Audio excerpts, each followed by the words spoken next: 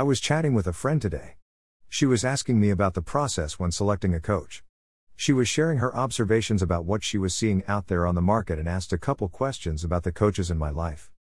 In sports, athletes invest a lot in coaches. They have competitions coming up that they must win, titles they must cop, trophies they collect. Their game is an important one. In the game of life, however, the pressure isn't on us to perform. Countless coaches provide guidance and direction, roadmaps and tactics, checklists and scripts, yet many of us don't take action. Our mental game perhaps shoulders the most blame for why we don't take massive action. We are not ready, or confident enough.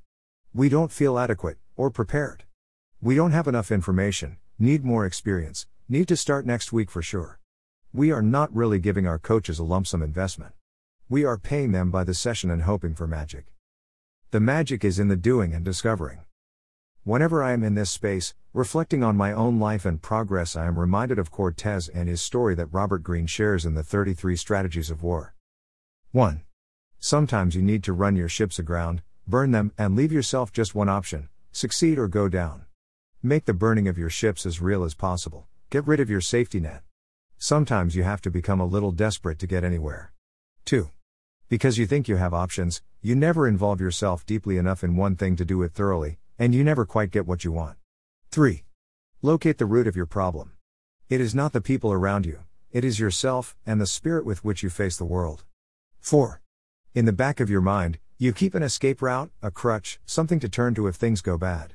Maybe it is some wealthy relative you can count on to buy your way out, maybe it is some grand opportunity on the horizon, the endless vistas of time that seem to be before you, maybe it is a familiar job or a comfortable relationship that is always there if you fail.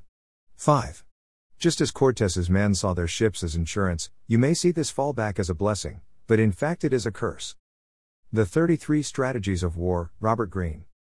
Maybe, just maybe, it's time to burn those ships. Let's see what you got inside. Give yourself the gift of seeing what's possible for you when you have no other choice but to work the plan you've got. I say this to myself. I say it to you. Burn your ships.